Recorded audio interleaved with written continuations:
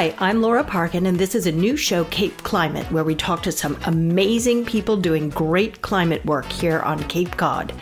And occasionally we'll learn how we can do our bit. And of course, all of this is in service of our existential dread. Thank you for joining me.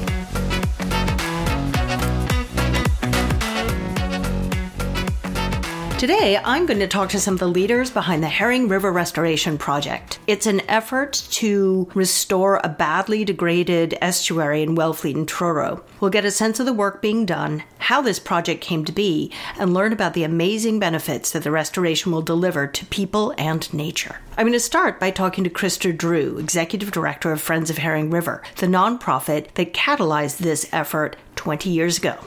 Hi, Krista. Thanks so much for talking to me today. Happy to be here, and thanks for the opportunity. Could you start by walking us through the project? So yes, the Herring River Restoration Project has been about 20 years in the making. Really began with a bunch of concerned residents and scientists coming together to conduct research on the Herring River and the entire Herring River estuary, which is about 1,100 acres.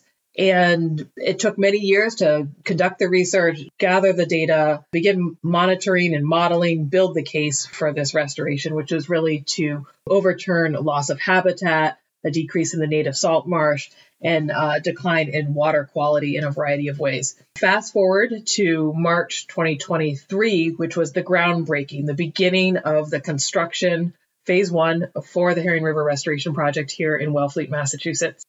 The purpose of the restoration is really to remove multiple tidal restrictions, human-made restrictions that have served as an impediment on the natural tidal flow.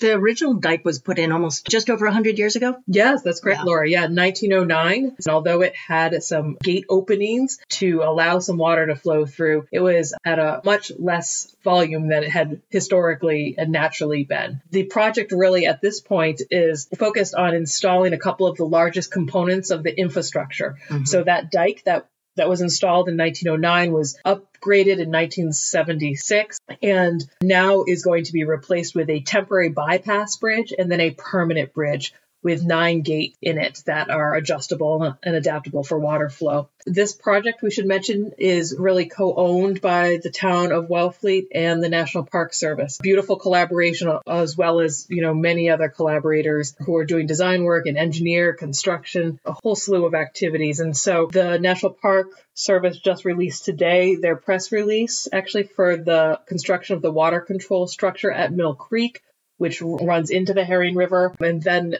also in terms of town work happening, there will be elevation of low-lying roads.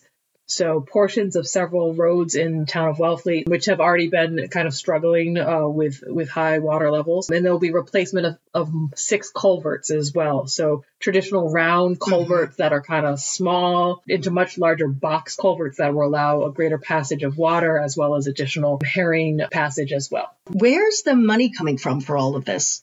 The majority of the money is coming from NOAA, so that's, of course, the National Oceanic and Atmospheric Administration, through the Biden Bipartisan Infrastructure Bill. They have just put $14.69 million grant towards this project that now resides with the town of Wellfleet. The Massachusetts Division of Ecological Restoration has both capital and ARPA funding, both with the town and with Friends of Herring River, our organization, and we manage the grant out to the contractors. There's also funding from United States Department of Agriculture and Natural Resource Conservation Services has been a phenomenal partner, both in final design work and funding. The lion's share of that Mill Creek water control structure I just mentioned. National Park Foundation, affiliated with National Park Service, has also put forth significant dollars.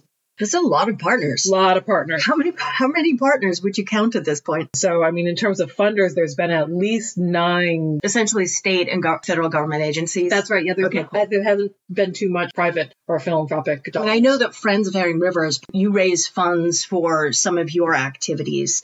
But other than that, it's been federal and state money. So the timing was incredible. Shovel ready just when the infrastructure bill passed. Yes. And there was some indication that would be necessary, that there needed to be a policy window, as it's called. So things did align, gratefully so. And so there's a total of about $70 million has been committed. So this is the largest restoration, I understand, in New England on the East Coast.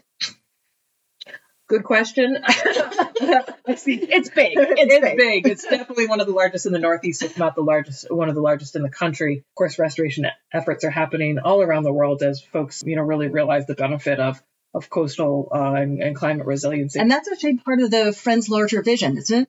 Absolutely. So the Friends were, really born out of the necessity to catalyze community acquire grant funding and then manage that in a variety of ways, as well as provide, technical expertise and facilitation and all of that. But we're now really moving also into documenting what's happening with this specific project and storing the data and making that more accessible, all towards that larger goal of helping to catalyze restoration projects elsewhere so it doesn't take everyone 10 years to get on their way and be shovel ready. That is phenomenal. Thank you so much for your time today. I really appreciate this, Krista. I know how busy you are. Yeah, thank you, Laura. So I'm here with Wes Stinson from Environmental Partners, and you're overseeing the construction of the bridge for the Herring River Restoration Project. Correct. We've been brought on by the town of Wellfleet to act as owner's project representative for the construction of the Chequasit Neck River Bridge and some other project elements, including the low-lying roads. Thank you so much for your time today. Mm-hmm. I know there's a lot going on. I think you've got a milestone coming up. So we are currently constructing the temporary bridge, which is going to allow vehicular and pedestrian access to Griffin's Island during construction of the new control structure and bridge that's going to cross the Herring River. This is ongoing right now. We hope early 2024, we'll see that up and running. And then what happens after the temporary bridge is open? So once the temporary bridge is open, which will be controlled by stoplights on either side, it's going to be a one-way bridge. Mm-hmm. So to listeners out there, if you're coming down to Griffin's Island or Great Island, just know that there will be a stoplight there. Once that is up and running, then the contractor is going to move their equipment and operations onto the existing dike. Okay. And to begin installation from the south side of the river, which is as you're approaching the bridge from town, first side that you reach there. We're going to start construction from the south, moving to the north. And that's going to take much of the next 2 years. So that's construction 2024, 2025, spring of 2025. We're looking to hopefully be nearing completion. So I know you've committed to keeping the water flowing so that the fish can still migrate. How are you doing that? During the current construction and the constructing the temporary bridge, been able to utilize the existing culverts that are in place there on the dike, and includes flip-flopping work from one side to the other to maintain flow through at least one or multiple, or actually all three of the culverts there. And then when we move onto the dike, we are going to begin from the south, like I was saying, moving north. And while we're on that southern kind of abutment for the new permanent bridge, still going to be utilizing those three existing culverts for as much as possible. And then once we move to the next abutment, moving our way north across the river, the contractor is going to devise a plan to start running water through the newly constructed southern abutment of the permanent bridge while mimicking, the flow that we're currently seeing through the existing culverts, if that makes sense. It does. Thank you. Is the fox still hanging around? Yes. I was there the morning he took the coffee, the Dunkin' Donuts cup. It's like everybody does run on Dunkin'. And you've also been on the lookout, I understand, for the turtles and everything else. Yep. So there's monitoring plans. So Oxbow out of Rhode Island has some turtle monitoring going on, and the contractor on site maintains a log and of any turtle activity, and we notify them and try to keep them safe and out of our job site so that we do our job, and then when we're done, we can let them have it back. That's great. That's great. I think one of the most exciting aspects of this project is the amount of stakeholders that have come together to really get it done. It's an ambitious project in terms of wetlands restoration and the various funders. We have the USDA, the Natural Resource Conservation Service. We have the Mass Department of Ecological Restoration. We have NOAA, and obviously the town of Wellfleet and the National Park Service, in addition to the residents of the Outer Cape, Wellfleet, Truro. It's just really impressive to see a project of this scale get going. It's exciting. A long time in the making, but really exciting to see it happening. Yeah. All right. Thanks so much, Wes. You're welcome. Take care. Next, I'm going to talk a little history with Beth Chapman, one of the original board members at Friends of Herring River. Hi, Beth. Thank you so much for talking to me today. I think you were just saying you're the one original board member left at Friends of Herring River. Yes. And just for everybody else, Friends of Herring River is the nonprofit that was started by this small group of people almost 20 years ago. Yes, scientists to drive this project. And I think it's fair to say that without this group, without you, without your compatriots, the project would not have happened. How did you get involved and how did you guys push this forward? It's really very interesting because the technical people, the scientists, got together almost 20 years ago in order to decide if it could be done. And when they decided that, yes, it could be done, in their scientific opinion, they said, well, we can't do it without a lot of money. And so we need a nonprofit to be able to accept the grants and to write the grants and write the permits. So that became the function of the Friends of Herring River. And when all of this was happening 20 years ago, there was an article that basically intimated something that was very incorrect, in that when the dike was taken down, all the property stakeholders would be flooded. And I was a stakeholder. My family had built a house immediately across the street from the Bound Brook subbasin. So I immediately called John Portnoy, who is legendary in having advocated for this since he started with the national park. And he said, oh, never happened here. He said, the roadway is too high. Well, in fact, that's one of the roadways that is in the schedule to be raised. Okay. It is fine, but maybe not for a 100-year storm. Gotcha. When I talked to John Portnoy, he said, no problems at all. And I got interested, and I said, John, there is a much greater need for information than the committee is putting out. And so he said, well, come to the committee and tell them that. So I waltzed into this meeting of scientists. They gave me a short time to speak. And I said, and I think that you really need to be giving more information to the community, because right now, rumors like there's going to be a flood are rife, and we need to change that. This is 20 years ago. I was about to say, what year was this? Ago. Yeah, what year was this? And that's always been an issue because people have gotten it wrong.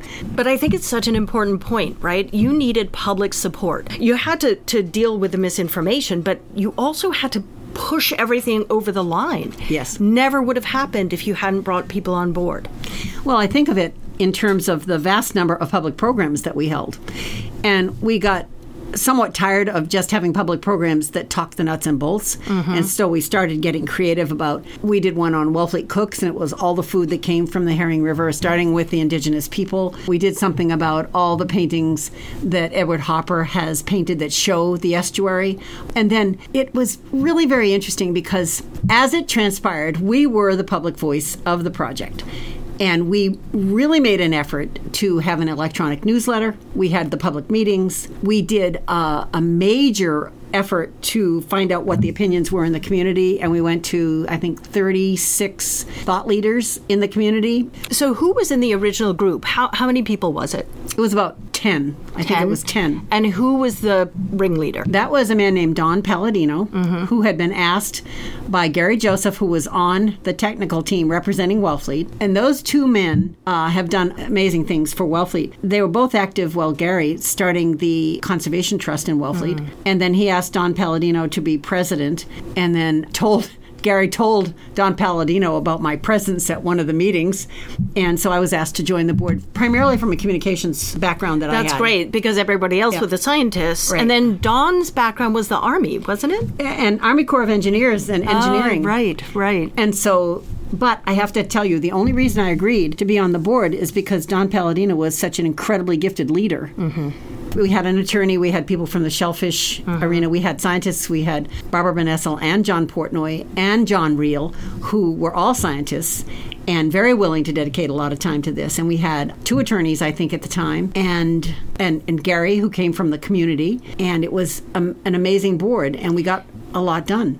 Yeah, that's very clear, because look at the groundbreaking. I know. So I'm especially grateful to the national and regional and state organizations that have stuck with us all this time. They've been on the original Can We Do It? They're now figuring out the adaptive management that's going to be required, because you can do the best science in the world and then you have to test it. What would you tell another community to do if they had a salt marsh that needed restoration? I would say create a friends group and understand that it's a lot of hard work and it's extremely rewarding. Thank you so much for all this time and all these stories. And I am very excited to go out there and look at the progress on the river with you. Oh, I'd love it. Thank you. That'd be great. Thank you.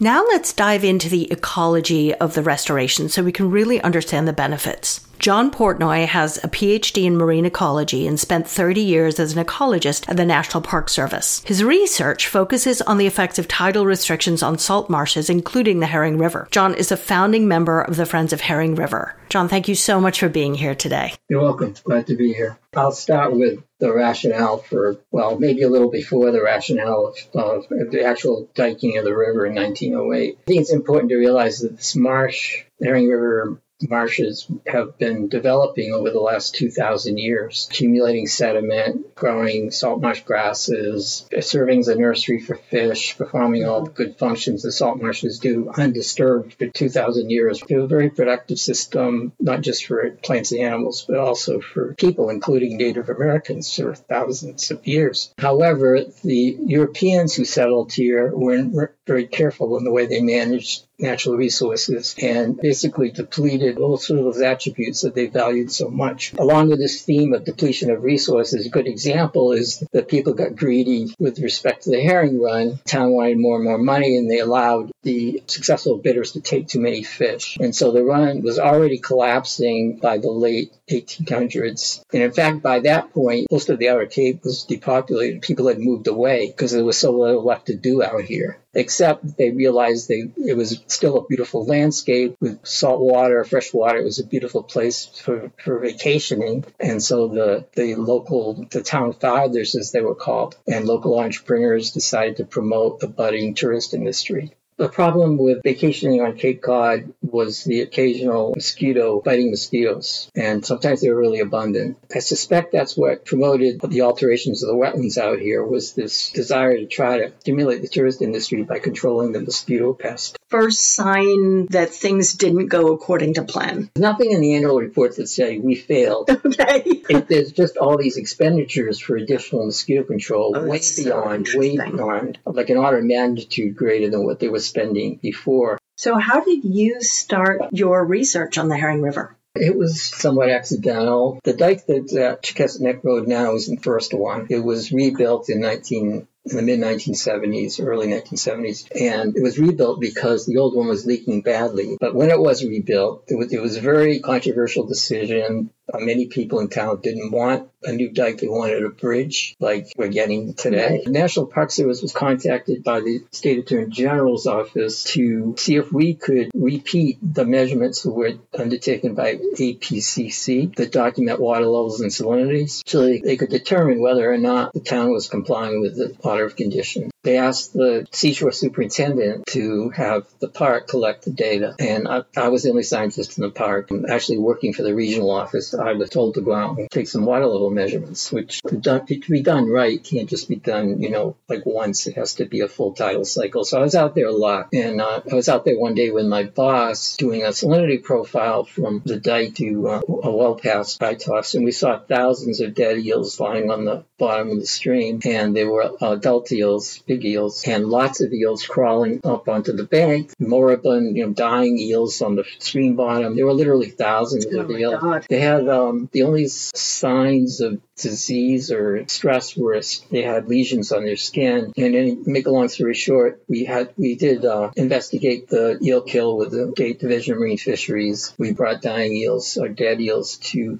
fish pathologists at URI and the Marine Biological Lab in Woods Hole, and they didn't see any signs of disease except opportunistic infections of bacteria, and they just felt that these fish were severely stressed. So we went back to Herring River and did some water quality measurements and found extremely low pH, really high acidity, something that, really bizarre numbers for an estuary. The pH was so low it was coagulating the eel's mucus coat that protects them from infection. But that's just one of Herring River's problems. Okay. By the early 80s, we were observing massive kills of juvenile river herring as they emigrated from the kettle ponds toward Cape Cod Bay, and started following water chemistry a little more closely and discovered that there were oxygen depletions every summer in Herring River. Situation's a little better now. because the river's not channelized. It hasn't been channelized since the 1980s. Another problem is, when I mentioned the change in vegetation, salt marsh grasses are extremely productive. They fix carbon, capture carbon dioxide from the air faster than just about any habitat on Earth. So there's that loss in carbon storage. Another problem in the Herring River is the long-standing closure of shellfish beds just downstream of the structure due to fecal coliform contamination. There are many problems. Portions of the Herring River remain flooded with freshwater wetland plants. And a lot of these freshwater wetland plants, things like cattail and invasive Phragmites, emit a lot of methane, which is a very potent greenhouse gas. There's another problem in that when you drain a marsh, then you get that air entry into the peat that we talked about in terms of acid generation. But also it increases the rate of decomposition because drainage allows air into the peat and oxygen. Bacteria can grow much better on oxygen than they can on other things like sulfate. So the rate of decomposition is much greater when the peat is aerated. That, in addition to another factor, which is the removal of water from salt marsh peat, causes the peat to collapse. Right. This marsh, our Herring River marshes, because of those factors and the lack of tides to bring in sediment from the marine side, have subsided to the point where most of Herring River is about a meter below where it should be given modern sea level. Can we move on to the good news? Like, what will happen when tidal flow is restored? Yeah, well, I mentioned the acidity problem is going to go away because for two reasons. Seawater is better buffered. I know you hear a lot about acidification of the ocean, but in general, seawater is much better buffered in terms of pH than freshwater. So you'll have seawater back on there, which is a reference. Neutral pH is 7. Seawater is pH 8.2. So that's going to help the acidity, but more important factor is we're going to resaturate this acidic peat with water, any kind of water, in this case seawater, and that's going to reverse the chemistry that allowed these sulfur minerals to oxidize into sulfuric acid. So it's just basically, it's a good way to think about it. You just reverse the chemistry. So again, the sulfur will be stored for a very long time and in a stable way within the peat. Also, fecal coliform problems should greatly improve. Just looking at the predicted dilution factors of restoring tide, I think the results of the hydrodynamic modeling that's been done show that right around the example in the mouth of the river, the dilution factor goes up about tenfold with full restoration. And, we'll have to see. We'll wait and see. But it's likely that the shellfish beds that are closed today could be reopened. The river herring have lots of problems more than just local to Herring River. But some recent work showed that just that dike structure, Chickasaw Neck, blocks half of the spawners from getting upstream. So opening that has provided a lot more. That and replacing the culverts, right? And the culverts upstream. And sort of a more basic level, we're going to see the restoration of native plants, salt marsh plants and animals. And a good example of what could happen is Duck Harbor. You don't have to go very far to see. That's been shockingly fast. It's been shocking. It's been shockingly fast to the scientists. To see that many plants and things like the seed blight and marine orac and they're coming to seed, and there's Spartina patens, which is the salte. There are patches of that look so vigorous up there. And then the animals, the salt marsh animals that have already colonized across, somehow entering with the overwashes. People have been seeing mamachogs up there, which are really important mosquito predators. We've been seeing them for a couple of years. And then just a few days ago, we observed grass shrimp, thousands and thousands of grass shrimp in the creek. It's important to realize that Duck Harbor restoration, that's accidental or natural event, but it's related to the Herring River restoration, and the Duck Harbor is a sub-basin of the Herring River to be restored, but it wasn't supposed to happen soon.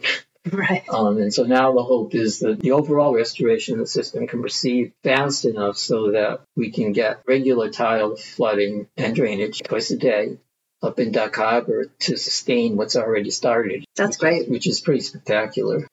How long for the vegetation to change? Because that's really where the big carbon capture comes in, and then the decrease of the methane. Right. Well, that can be really rapid. And in this case, it depends on how fast we can restore tides. The project has always been framed as incremental, and there are good ecological reasons for that. Besides the fact that, you never can be 100% sure in your model predictions, and you want to proceed in a way that you can collect data to better calibrate your models and make them better and better. Mm-hmm. So you don't have some unhappy, unforeseen impacts. But in places where you can restore the seawater and the elevations are appropriate, you don't have too much subsidence, restoration of salt marsh grasses can be just like on 2 to 3 years. So what's going to happen to the vegetation that's currently there? The plan is to remove the shrubs and trees that invaded the floodplain, to remove them before they're killed by salt water. What other good things are going to happen when the tide is restored? Well, as far as the oxygen problem goes, one factor is you have 1,100 acres of loaded with organic matter up there with a high oxygen demand. When it gets warm, oxygen's depleted. The other factor is the blocked tides. You've blocked the daily infusion of oxygen-saturated Cape Cod Bay water. These wetlands in a natural state they'd have lots of organic matter in the bacteria would chew up the oxygen, but twice a day the tide would come in. Right. And the seawater was practically saturated with oxygen. So that's how they function. And that's why so many aquatic animals could live up there. Otherwise, it behaved like Herring River. There would be almost nothing as there was, as there is even today.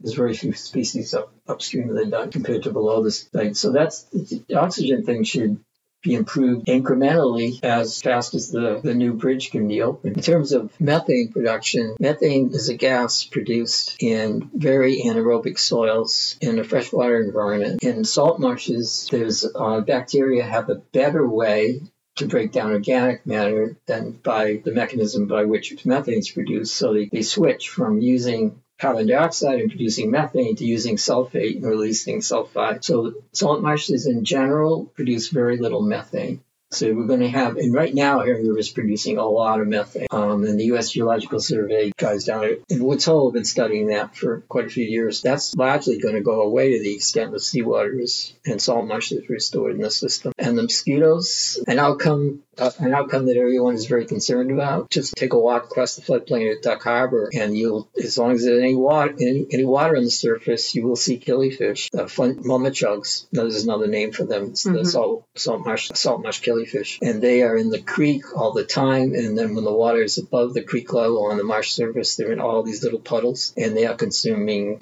organic matter. And they find them they're eating mosquito. They're really important mosquito predators of larvae and pupae. So we'll have a much better and natural mosquito control than we have right now. So I've read, forget in which documentation, but they referred to this project as a potential blue carbon superstar. Why blue carbon superstar? Well, because it's got everything. Right now, it's a net source of atmospheric carbon. It will be a sink again. Already, all the science that's been developed around here is being put to use elsewhere. Oh, right. I mean, lots of people have been involved. And this work that's being done by Kevin Kroger and his team at USGS is really cutting edge, and they're working all over the place, and they're putting this in a global context. Herring River, the other reason for Herring River possibly being a superstar is its size relative, at least in a New England context. It's a really big system. And what does it feel like now to actually look at the project happening and the bridge being built? Oh, it's really exciting to see. Looking forward to seeing the tide come in and out. John, thank you so much. You're welcome. Dale Rowe is now leading Friends of Herring River through this new phase of construction and into the future. Dale, you joined the board of Friends of Herring River in 2018 and became chair in 2021. What drew you to this project? Well, my life had shifted. I was looking to repurpose. I had had a very rewarding career that I chose to end because my grandchildren were born. And I really am concerned about the planet. And I wanted my children to grow up in a healthy environment. So essentially it's your existential climate dread. Well, yes, but also my optimism and my hope, because I've seen a small group of people, I've seen a small community come together to make this happen. And that seems like a great note to end on. Thank you so much to Krista Drew, Wes Stinson, Beth Chapman, John Portnoy, and Dale Rowe for their time. My full interview with John can be found on the WOMR website under podcasts. Thank you so much for listening.